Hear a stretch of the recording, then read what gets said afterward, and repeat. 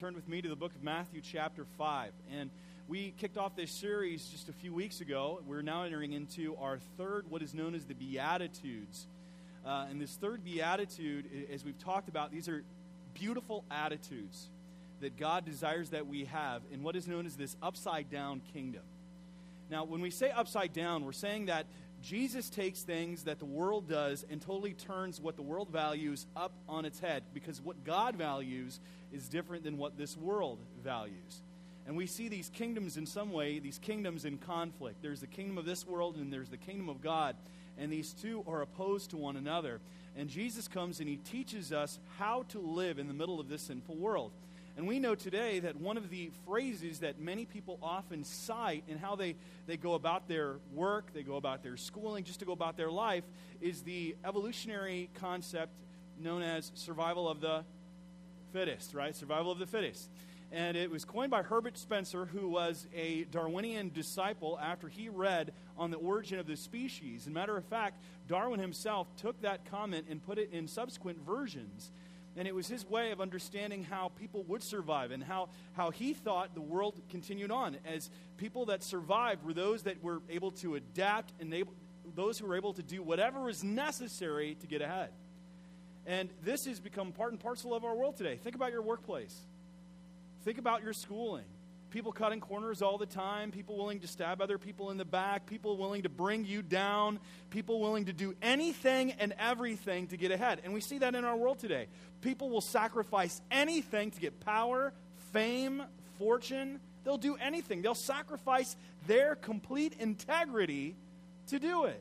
And we see it all the time. And maybe, perhaps, we've done it ourselves. And we feel this measure of shame at having done so. And Jesus calls to us, and he calls us back to himself, and he says, no, that's not how I want you to live. I have a totally different standard for you. If you're a part of my kingdom and you're one of my children, then this is how you are to live. And he presents a concept that is largely foreign and honestly not very attractive to us today. He talks about the word meek. Blessed are the meek, for they shall inherit the earth. It's Matthew 5:5. Now, I don't know about you, but when I hear the word meek, I go, ugh. It's not a word you want to talk about. It's not even a sermon you really want to hear. Who wants to hear about being meek? Do you? I don't think I want to show up for that sermon. Oh, they're preaching on meekness. Well, that goes up there with about like the Levitical laws on what clothes I should wear. You know, it's not exactly the most attractive subject in the world. And I have to confess, as a pastor, even as I used to read through the Sermon on the Mount, I would kind of just get through the Beatitudes. I knew there was something profound there, but just what I saw and observing it firsthand, it didn't attract me. I knew it was important, but yet it didn't call to me.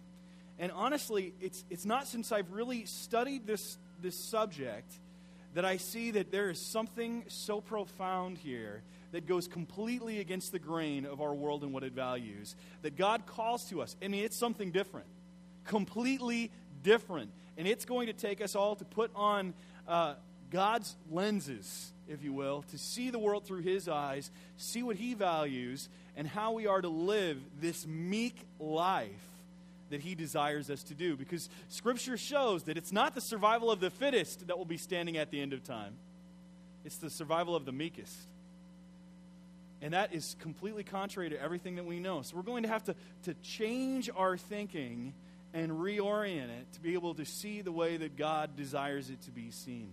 But before we go any further, let's pause for a moment asking God's blessing on our time together. Father, we come before you seeking to understand. Lord, we deal with so many stresses and pressures, and we are confronted day in and day out by so many people living contrary to the way that your word desires us to live. And we find ourselves in conflict. Lord, wanting to side with you, but yet seeing how others interact and seeing how our flesh rails against the desires of the Spirit. Lord, we don't know what to do, and so often we are just caught in the midst of a spiritual no man's land. Lord, please help us to see your word with your eyes, and help us to embrace this concept that you have and this truth that you have laid out in your word for the glory of your name. And help us, teach us, and show us how to do what you have called us and commanded us to do. In Jesus' name, amen. Now, before we can really get into our subject matter for today, it's always important that I find you have to define the terms. You ever got into an argument with somebody and you're shouting back and forth and you realize that you have two totally different definitions in your mind? I see a lot of women. They're looking at their husband. But it's true. We get into arguments and we need to define the terms. And so we need to get a good definition of what meekness is, because many of us think of meekness as, what word rhymes with it? Weakness, right? I didn't even have to really prompt you on that. I don't need to give you too much about it, because we are taught that meekness is weakness. And we see that there are two completely contradictory definitions of the word meek. First of all, there is the world's definition. Now, I want to show you this definition that the world has given unto us for meekness. It's quiet, gentle, submissive, and easily imposed upon. Now, does that sound very attractive to you? No, it doesn't. Who wants to be considered to be easily imposed upon? And basically, for some of us, we're translating it as, blessed are the doormats. Letting people walk all over us, letting people have their way. And it's a negative connotation. But see, God's word has something totally different and changes the word entirely. God's word, so we have the world's definition and the words. And the word's definition is this: strength under control. Totally different in everything that it represents and everything that it means. Strength under control. Imagine a powerful horse, if you will. And horses are beautiful animals of raw power. And they're wild until they are broken and they get that bit in their mouth that can control them. So it's this power now, this raw power, that is being directed. And it's the same with us. It is showing that we have a master that has broken our spiritual pride, and he is directing us, and we have a greater authority that we're to be listening to. And it's taking that and having it under control, this strength under control. And I'm going to spend the rest of this message drawing that out and trying to help us all have the tools necessary to apply this in our homes, in our schools, and in our workplaces. I want to give you some practical tips on what to do and how to be meek, not weak, for the glory of God. So we have those two definitions. Now, I want to examine this word, even what it means. It's the Greek word praus. P-R-A-U-S is what we would transliterate it as. And it occurs only 4 times in the New Testament. 3 of those times being in the book of Matthew alone. And it's a synonym of gentleness and signifies absence of pretension or considering yourself higher than you are, but it is coupled with the understanding of self-control. See, the idea is of one understanding who they are and not being threatened when other people come against you, but can maintain self-control in the midst of difficulty and hostility. So I'm maintaining myself and how I respond to other people. Now, that's not an easy thing to do, but it's not weakness. It does not denote cowardice, because not only do I want to define what it is, I want to define what it's not. It's not cowardice, it's not spinelessness or timidity, or the willingness to have peace at any cost. Neither does meekness suggest indecisiveness, wishy-washiness, or a lack of confidence. Meekness does not imply shyness or a withdrawn personality, as contrasted with that of an extrovert, nor can meekness be reduced to mere niceness. Bearing this in mind, we must note that the Greek word's development in classic literature and its other images in the New Testament absolutely confirm the popular translations of meek and gentleness being used interchangeably. Now, in Greek, in classical Greek, the word was used to describe tame animals, soothing medicine, a mild word, and a gentle breeze. It is a word with a caress in it. But it also implies self-control. Aristotle, the great philosopher, explained that in the mean between excessive anger and excessive angerlessness, so the man is able to balance his anger. It's strength under control. The person is strong, he is gentle, meek, mild, but he's in control. Now, I still think that it's hard to try to get, what does that look like? Strength under control. We had the horse image, and I could come up with several different illustrations, but let's get some descriptions of that and what that looks in life. And this is why I love Scripture, by the way, because Scripture always represents life in all of its ugliness. And there's people's struggles and in their failures. It doesn't sugarcoat anything. It shows what people dealt with and how they failed, as well as their great successes. And I want us now to pause for a moment and look at some different biblical descriptions, of meekness portrayed in Scripture. And we're going to be examining these different biblical descriptions. And we have a different cast of characters. Now, let me say this at the onset. We're going to be looking at episodes from their life. Episodes. Now, it's not to say that they were completely perfect, nor were they always meek, but there are certain episodes within their lives that God highlights, and I believe we can see how they were meek. Now, the first one that I want us to take a look at is the great patriarch Abraham. Abraham. Now, Abraham was he is known as the father of Judaism. He's also known as the father of, or Christians trace their heritage back to him. So do Muslims. They all trace their heritage back to Abraham. And he is the great Hall of Famer of faith. He's a great guy. But there's an episode in his life where he had been promised the land, this promised land, and to be a beneficiary of God's covenant with man. And he's to inherit this land. And his nephew comes along, Lot. And Lot is a property owner, just like, not property owner, but he owns a lot of different cattle, and so does Abraham. And they realize that they can't live together, that they needed to expand and take over land. And rather than assert his own right, that this is my land, he gives opportunity for Lot to pick and choose what part of land he wants. And then he's meek in that regard. He's allowing the strength under control. He could assert his right, but he doesn't. He lets Lot choose, and then he takes what's next. So that's Abraham. But Abraham's probably not the greatest example in the world. I like Joseph. Joseph is a great example. We know the story of Joseph. If not, maybe you've seen the musical. Okay? Joseph in his amazing Technicolor coat, right? His many-colored coat. Joseph, though, it is a story of dysfunction, and this could be complete reality TV.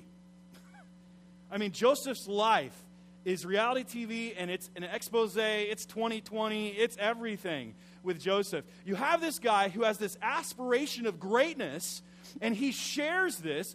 He believes God has called him to something great. He has these dreams about it. He goes and shares with his brothers, and his brothers, rather than go, wow, that's cool, what do? They go, let's kill him. I can't stand that guy. Let's kill him. So Joseph comes out, and he's got his coat, and they're like, you know what? Let's beat him up. Like big brothers do. Did your big brother ever beat you up? My big brother beat me up all the time. And these guys beat him up. They just put a whooping on him. And then they throw him in a pit. And they're like, let's kill him. And fortunately, one of the brothers goes, let's not kill him. I got a better idea. Let's sell him. Now, we kind of think of that. We don't realize that that's going on today, by the way. Do you know that? People are selling their children in different countries. Nothing's changed. They sell him into slavery. And then they have the gall to take his coat, tear it up, and douse goat's blood on it and pretend that he's dead. Because they want to hide just their evil action. So years goes by. Joseph goes into Egypt as a slave, gets purchased by Potiphar, who's an Egyptian official, and he becomes a really faithful steward, works his way up, number one guy in charge. By this time, Joseph's starting to fill out. Remember, he was a teenager. And you get into your 20s, what happens? What happens? You start to fill out, right? At least for men. Right? I gained 50 pounds my first year of college, and I kept wondering why all my jeans were so tight. I just filled out. You know what it's like. Guys fill out, they get bigger. Joseph filled out, and he's got some muscle. So much so that Potiphar's wife says, he's cute. She is. This is exactly what happens. This is what happens today. And so she gets in her mind, she's trying to set up to have an affair with Joseph. This is, you can't write this stuff. And Joseph isn't interested. And so every time she tries to get near him, he gets away. Finally, she entraps him. He refuses and flees from her request. She gets his coat. Then she's so angry at being rejected by this Hebrew slave. I mean, Egyptians really look down on Hebrews, and then a slave nonetheless. She's angry, so she tells her husband that he tried to have his way with her. So the husband, angry like any husband would be, throws Joseph into prison. Now, I can't imagine what Joseph was thinking and feeling during this time. I mean, we hear stories about people when someone turns them in and they get bitter because they think back, it's your fault why I am here, right? People stew, they get angry, they plot revenge. I wonder what was going through Joseph's mind when he got thrown into prison. I mean, was he angry at his brothers? Was he thinking about getting even with them and it's their fault that I'm here? And stewing over it, getting more and more bitter? And then he goes through prison. He ends up working his way up because he becomes second in charge of this prison. And that's when Pharaoh's officials get thrown in to this entire thing. And when they're thrown in, they have these two different dreams. And one of them, the dream they both end up becoming true. One of them is freed, one of them is hanged, but they forget about Joseph. For years pass, and then Pharaoh has a dream, and then the Pharaoh's official reminds him, his cupbearer reminds him of Joseph. He brings Joseph out, and Joseph becomes, as we all know, prime minister in all of Egypt. So now he had gone from the prison to the palace. And Joseph is working, he's working hard, when guess who shows up? His brothers. Now, his brothers show up. They weren't expecting to see Joseph. They didn't know what happened to him. Probably didn't give him another thought. And they weren't thinking that this was their brother, that's for sure.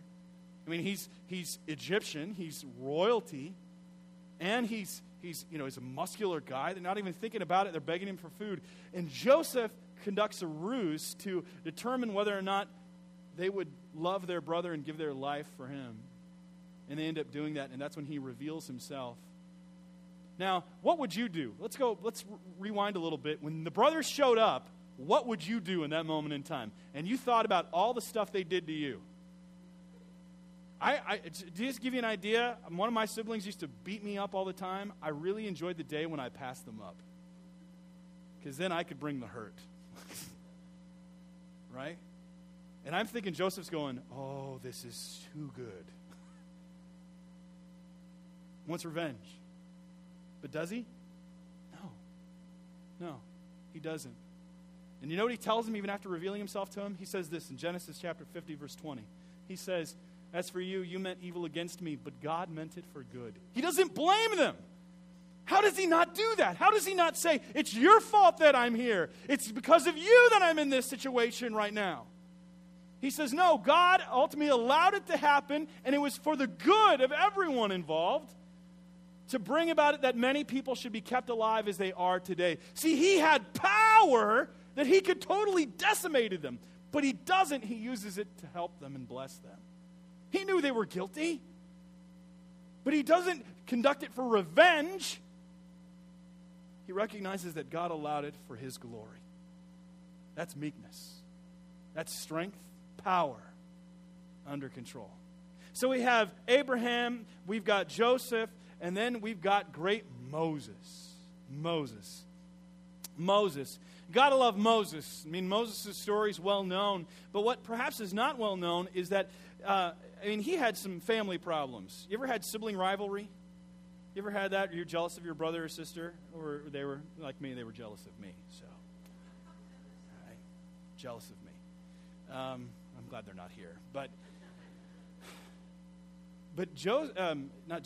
Moses had two siblings that were older than him that were a little jealous of him, Miriam and Aaron.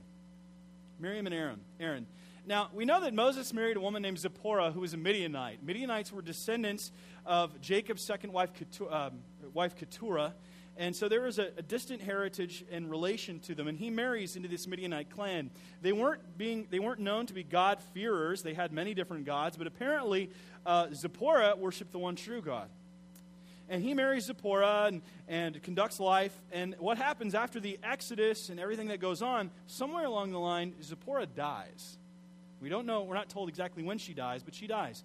And Moses marries a Cushite next. A Cushite. Now, for those that don't know, I've been to the ancient land of Cush. It's right in the southern part of Egypt and northern part of Sudan, which meant that his wife was black. Wife was black. And we learn in Numbers chapter 12 or chapter 13 that they get into a disagreement and anger because Moses married a Cushite. They're angry over this. And God hears their anger because they even say to themselves, he's not fit to lead anymore. Does God just speak through him? Does he not speak to us as well?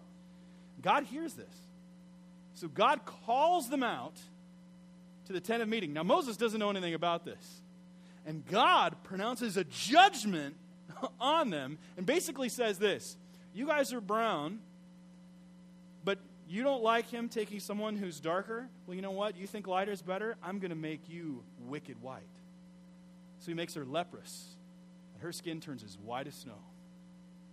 And she's freaked out. Aaron's freaked out because he's pleading. He's saying, no, because it's a death sentence. I mean, she is ostracized from the community. She is kicked out from everything. She's unclean. No one can touch her. I mean, and she's going to die. There's no cure for this. And Aaron, I mean, what does Moses do when hearing all this? I mean, I bet he's surprised at learning these details. And does he say, get her? Bring the pain. What's he say? He pleads for her life.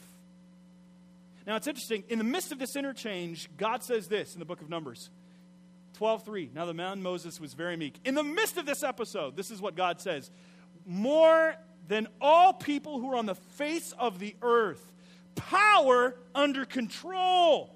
He wasn't trying to justify himself or exact vengeance. He was willing to endure insult and injury, but yet he would defend those who were verbally abusing him. Now, let's think about your workplace. How do you deal with your boss? They put you down, or another employee stabbing you in the back.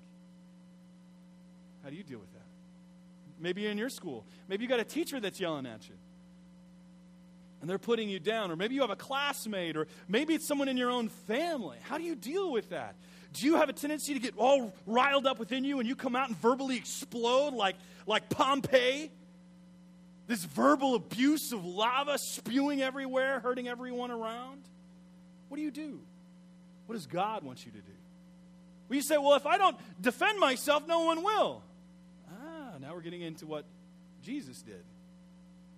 Did Jesus defend himself when he was brought before Pilate? Did he defend himself when he was brought before Herod? What did he do? Now, like I said, this is completely antithetical to what we see going on in the world. But this is what God is calling us to, is this meek life.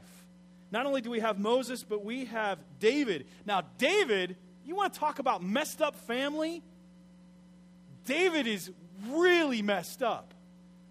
I mean, he gets in this, he starts working for Saul, who's the king. I mean, he's thinking, I'm doing really well. I'm working for King Saul. He's playing the harp. Remember that? He's playing the harp for King Saul. King Saul's being tortured by a demon. What does Saul try to do? He picks up his spear and tries to kill David 3 times.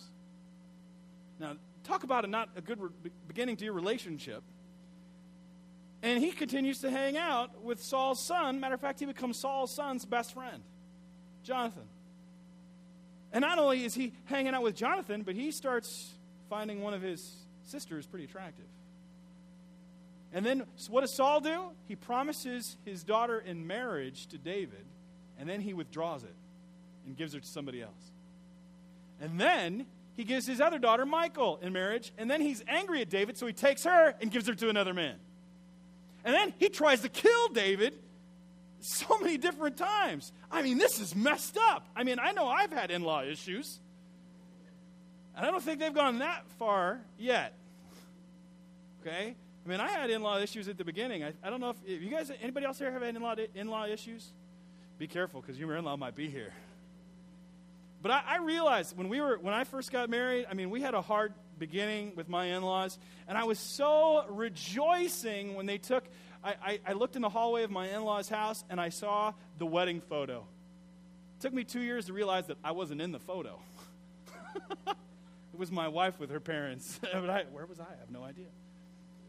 I think I drew that to their attention. They finally put one up. They photoshopped me in or something. But But he had serious in-law problems. I mean, this is serious in-law problems. And it gets so bad that Saul takes his army to pursue David because he believes that David is trying to usurp the throne. And David's on the run. I mean, literally, you got Saul on one side of a mountain, and David goes on another. And finally, he boxes him in, but Saul doesn't know that he boxed David in. All of his men are hiding out in a cave, in the very back of the cave. And just by divine providence, Saul has to go to the bathroom. So he's looking for a place to relieve himself, some solitude. And so he goes into the cave, and he's doing his business, not realize that right behind him is all of David's mighty men. Talk about awkward. This is awkward. And David's men tell him, this is your chance. Kill him.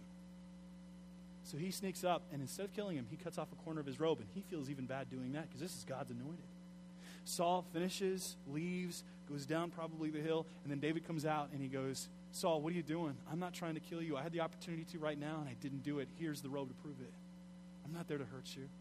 Power under control. And then it happens even again. Saul comes after him again, and he camps out at night, goes to sleep while his men go to sleep. David comes in, sneaks into the camp. All the men are completely out sleeping, and he comes right up on Saul's bed, and one of his servants goes, this is your chance. Kill him. Kill him. God's given him to you. And he goes, I'm not going to touch God's anointed. Power under control.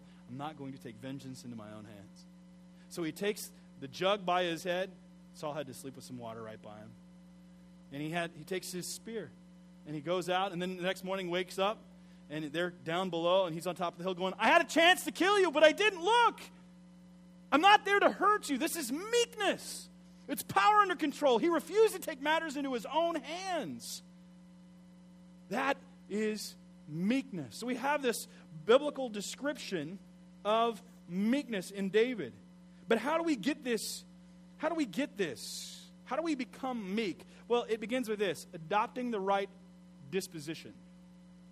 Adopting the right disposition. Now, as Melissa was saying when she was up here, we talked about it in small groups, this can only come through a work of grace, where God is wrought in the heart by the Holy Spirit as a person has seen their sin and need of his Savior, and God places their Spirit within them. An unbeliever can't have this type of meekness that the Bible is talking about, not in this way, and receive the same benefit as those who are meek in the way that God says. Blessed are the meek, for they shall inherit the earth. It's not just referring to people that are meek and mild and not have Christ as Savior. This is a different type of meekness that is seen in our conduct and in our attitude and response toward others' criticisms and others' gossip and slander and things like that. Now, how do we get this right disposition? First of all, it comes from this: dying daily. Dying daily. Now, what do I mean by that? This is the pick up your cross daily. As a believer in Christ, we are to pick up our cross daily. Luke chapter 9, verse 23. And he said to all, if anyone would come after me, let him deny himself and take up his cross daily and follow me. This is dying to our desires. This is dying to our wants. This is mortifying the flesh, is what the ancients called it. Dying to self, going against our fallen and wicked heart. That's what it means. That's the first thing that we are to do, is die daily to self. Put aside our desires, our rights, and we adopt God's as our own. Next, we are to be arming ourselves with Christ's attitude. Now, if anybody could demand anything, it's Jesus. He could demand full rights for everybody to do exactly what he wanted to do. But he didn't. He took the form of a servant. We see this in Philippians chapter 2, verse 5 through 8. Have this mind among yourselves, which is yours in Christ Jesus. In other words, you've got to think like God, or think like Jesus did, and you have to incorporate that into yourself and your character and the essence of who you are, and it helps influence and direct how you are to live. Have this mind among yourselves, which is yours in Christ Jesus, who, though he was in the form of God, did not count equality with God a thing to be grasped, but emptied himself by taking the form of a servant, being born in the likeness of men, and being found in human form. He humbled himself by becoming obedient to the point of death, even death on the cross. See, Jesus didn't retaliate or threaten. He didn't try to fight back when he was mocked. spat upon, and his beard was being pulled out. Have you ever been around somebody that the slightest, you will say the slightest thing to them and they attack you? You ever had that? I mentioned I've been reading different biographies of founding fathers and American leaders. And one of the guys that's fascinating to me is Alexander Hamilton, because it didn't matter who it was. If they said something bad about him, he went after him. It didn't matter how low or how high. He always was out to justify himself and prove himself. And that is completely antithetical to the attitude that we are to have in Christ. We're to be arming ourselves with Christ's attitude. I mean, when Jesus had all of these people coming against him, did he fight back? Did he shout at them? What did he do? How did he respond? I mean, it's amazing. What did he do when Judas betrayed him? He called him friend. What did he do when Peter denied him? Did he call him stupid and cast him out? No. He ends up restoring him later. What does he even do when he's on the cross? Does he shout out and say, "Judgment's coming! Look out!" He says, "Father, forgive them, for they know not what they do." Forgive them. It's meek. It's power. I mean, he had complete power. But it's under control because he was living his life to a higher authority. See, the reality is when we want to take vengeance on people, it's because we forget our higher authority. We become our authority, and we take that away from God. It's the whole the driver's ed thing. We've talked about this before, right? When you're learning how to drive and your driver's ed instructor's there and you start to mess up, what do? They take the controls, right? See, we do that with God all the time. Rather than relinquishing control to God, we try to take the steering wheel back because we don't like where he's taking us. It means that we have a very weak faith. We have to grow our faith. Jesus is even in death, he's saying, "Father, forgive them, for they know not what they are doing." Even in death, he kept his control. He wasn't given over to despair, but kept trusting in his Father. That's not weakness. That's unbelievable strength and power. And when it came to himself, he was a lamb. But when it came to defending the rights of others, he was a lion. See, meekness is referring to how I conduct myself when others say things against me. But it doesn't mean that I don't defend and come to defend other people when they're being hurt. See, Jesus does that. He comes to defend other people all of the time. When it came to the welfare of others, he was a lion. He went toe-to-toe with the hypocritical religious leaders. He defended little children coming to him, to his disciples who were trying to turn them away. He fashioned a whip and drove out the money changers from the temple, and even called Peter Satan when he tried to dissuade him from his heavenly mission. See, meekness is not weakness, but inner strength of character, resolve, and fortitude that allows mastery over oneself in difficult circumstances and situations with people who could care less about us. Now, this next step, which is probably the most difficult, is willing to be wronged. Willing to be wronged. This is the hardest one. I'm going to tell you right now, I don't have this one very well. Even as I was studying this, I felt like I was just getting beat bad. Because I have this inner desire. I have no problem suffering for when I'm doing right, but when I get accused of something I didn't do, everything within me flares up. And willing to be wronged. I'm still trying to learn what that means. And I'm amazed, the more that I see Christ, he's not responding to the accusations that are coming at him left and right. But he has this inner strength of resolve. I have been accused things in my life that I've had to deal with. Misunderstanding, gossip, slander. I've had people accuse me of things that I didn't do or insinuate that my motives weren't pure. I want to defend myself, to clear my name, to show how truly right I am. But that's not what he's talking about here. It's saying willing to suffer even the loss of reputation. See, meekness means being willing to be offended yourself, but it doesn't mean being a wet noodle or passerby and sweeping injustice under the rug when it's happening to others. On the contrary, it means standing up for others more than yourself. Meekness is not weakness. It is bending, not breaking. It's inherently strong. It's like this. at my house, we've been gardening with some tomato plants, and there's this spider web that got constructed on the tomato plants. And so my kids obviously wanted me to kill the spider, so that's my main job at my house. And so I get this hose, and I put it on this spider web. What happens to the spider web? It doesn't take it away.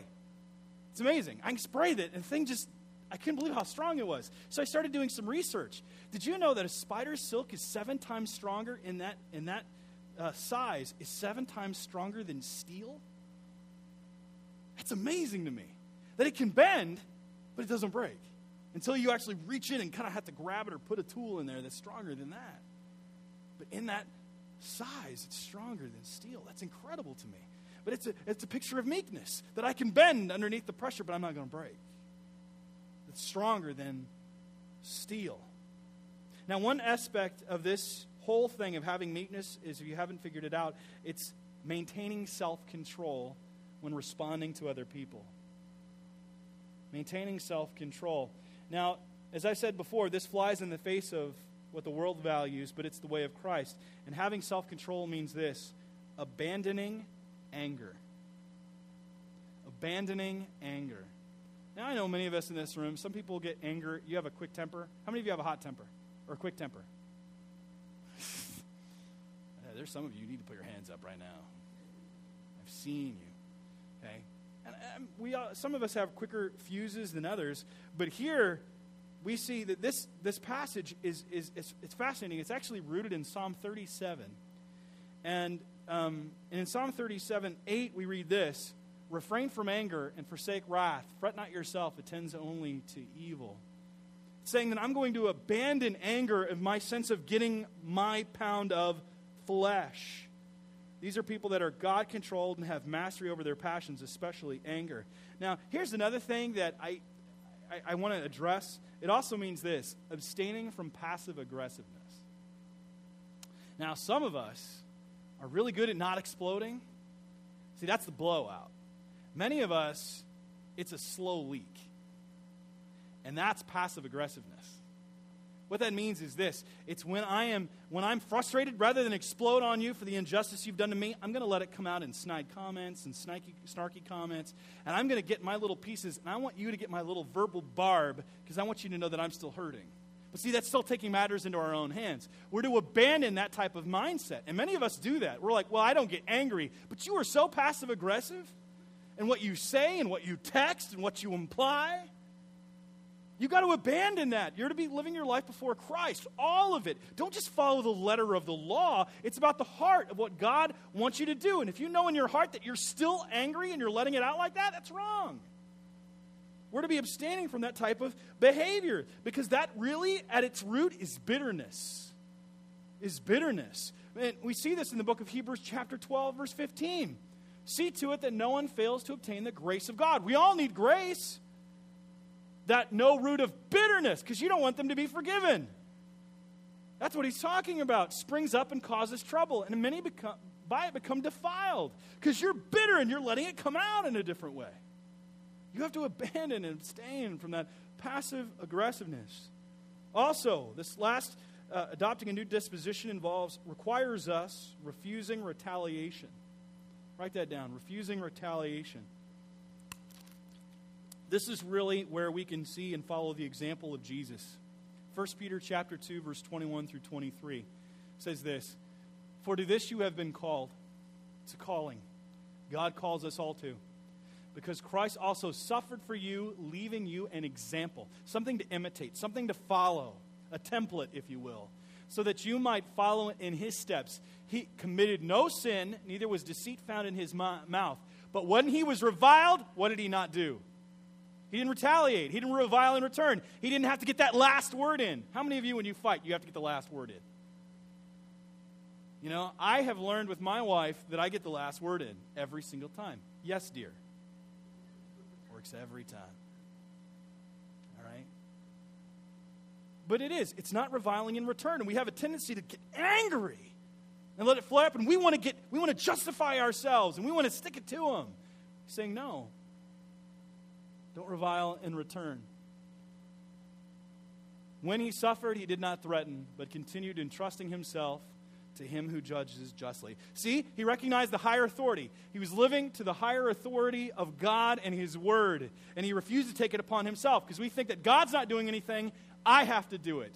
I have to take it upon myself, and I have to do it now. And God's saying, no, that's where you die to self.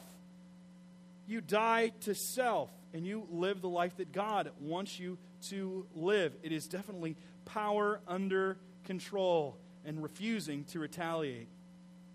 You know, it reminds me of Jackie Robinson, the great African-American and first African-American baseball player. And I remember the story when Dodgers president Branch Rickey selected him to become the first African-American to play in the majors this century. And he wanted a man who could restrain himself from responding to the ugliness of the racial hatred that was certain to come. And a shorthand version comes of their fateful conversation in August 1945, and I love this conversation. Rickey says to him, I know you're a good ball player. What I don't know is whether you have the guts. Robinson said, Mr. Rickey, are you looking for a Negro who is afraid to fight back? Rickey, exploding, Robinson, I'm looking for a ball player with guts enough not to fight back. The strength that he had to have to endure the hate and the racial epithets that he had coming at him again and again, and it was his resolve to get through that. And he kept that under control because they knew if he exploded, the whole thing would crumble. He had to endure such hostility. It's a picture of Christ. And it's a picture of how we are to live, to continue on, to keep that strength under control. Now, if we are to become meek the way that Jesus commands, then it requires us doing this. We're going to go through these rather quickly. It requires us, number 4, employing the right disciplines. See, this just doesn't happen overnight. Though God gives us His Spirit, we have to learn how to grow and beat our flesh down to train ourselves in the matters of the Spirit, that we might live our lives according to what the Spirit has for us. And that's what even the word discipline means. It means to train. So these are the means of grace by which we train ourselves to be more like Christ. The first one is this, walking in the Word. You can't become like Christ if you don't read the Word and let the Word read you. You cannot. To say that you're a Christian and you're not letting the Word of God read you is an oxymoron. Complete oxymoron. We have to let the Word of God seep into our being because it is the means by which God has spoken to us about His Son, revealing the life of His Son and what He requires of us and how we are to live and conduct ourselves. We need to be walking in the Word so much so that the Word gets in us. Secondly, it involves pouring our hearts out in prayer. We do not place a value on prayer the way that God does. God values prayer a lot more than we do. He longs for us to talk with Him, to commune with Him. That's why Jesus got angry, because they had put down prayer. They'd marginalized it, trivialized it. And He's saying that no, God values prayer where people can come to Him and pour out their hearts to Him. And when we find out that we're pouring our hearts out to Him, that He is changing us from the inside out. As He is bringing His Word by His Spirit into our lives, He's showing us our sin, and He's showing us also what it means to be a follower of His. The third thing we're to do is make sure that we are submitting to the Spirit. See, it's not enough to read the Word, and it's not enough to pray if we refuse to do what God tells us to do. Being meek, we must learn to recognize His voice. It means submitting, getting down low, and again acknowledging that He is the Lord over us. Now I want to look at this last point, because we have only looked at blessed are the meek. We've not talked about for they shall inherit the earth. I want to talk about that because what the earth is, and the inherit the earth, it's not talking about literal land in that aspect of things like a country. It's hearkening back to language that's found in Psalm 37 where the Israelites would be inheriting the promised land. But for us who are beneficiaries of Christ's atoning death on the cross, that is referring to the new heavens and the new earth, which is heaven, glory. So when it's talking about that, it's saying then that we have a destination. If you are meek, you're going to be inheriting your heavenly destination. And that means looking forward. That's number 5. Looking forward to our heavenly destination. It's about the glory of our real home. It involves looking toward the time when Jesus will reign manifestly. where that kingdom will be fully instituted, where we will see it in all of its glory and seeing Him in all of His glory. All the temptations, all the struggles, and all the sins will be seen in all of their awful horror, and we will see Christ in all of His glory and beauty. Now, the reason he also says this, shall inherit the earth, it's the understanding then that the wrongs will be righted completely. All of the injustice and struggles that you endured will be reversed, and everything will be corrected. God will take justice and dispense it in His way and in His time, in complete manner, and all of your suffering and all of the things that you dealt with will be taken care of for those that did harm you. And lastly, we will receive our reward personally. Our reward personally. It's interesting here, that's actually in the Greek when it says, for they shall inherit the earth. It's emphatic in the Greek, so it's they only will inherit it. And who are they inheriting it from? From Christ Himself. That we will receive our reward personally. So it's not the survival of the fittest. It's the survival of the meekest. And we have to endeavor, as we continually take up our crosses, as we try to seek to live this life that God wants us to by the power of His Spirit working in conjunction with His Word, that the grace that has been afforded unto us, we will start living this meek life in such a way that God receives glory. Because when we are meek, when we are willing to put off our own desires, when we are willing to die to ourselves, people see that. And then who do they see? Jesus in you, because they say, what would possess a person to undergo that type of pain and punishment? It's because they have a Savior and they're submitting their life to Him, and people see the Savior more than they see you. Let's pray. Father, we come into your presence asking you to speak to us, to teach us how we can do this in our workplaces. Lord, when our boss says something wrong toward us, or our coworker, or Lord, help us to stand true.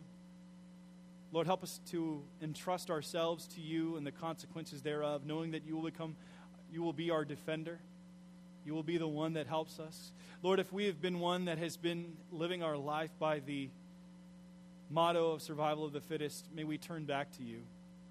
May we seek to be truly meek, just as you are, this strength under control, that your name might be glorified. Lord, help us to die to ourselves. Help us to live according to the Spirit. And Lord, make your name known in our lives. And help us to truly see and understand and live our life by faith in the realization that it is truly the meek that will inherit the earth. So Lord, glorify your name in our lives. We pray this in Jesus' name. Amen.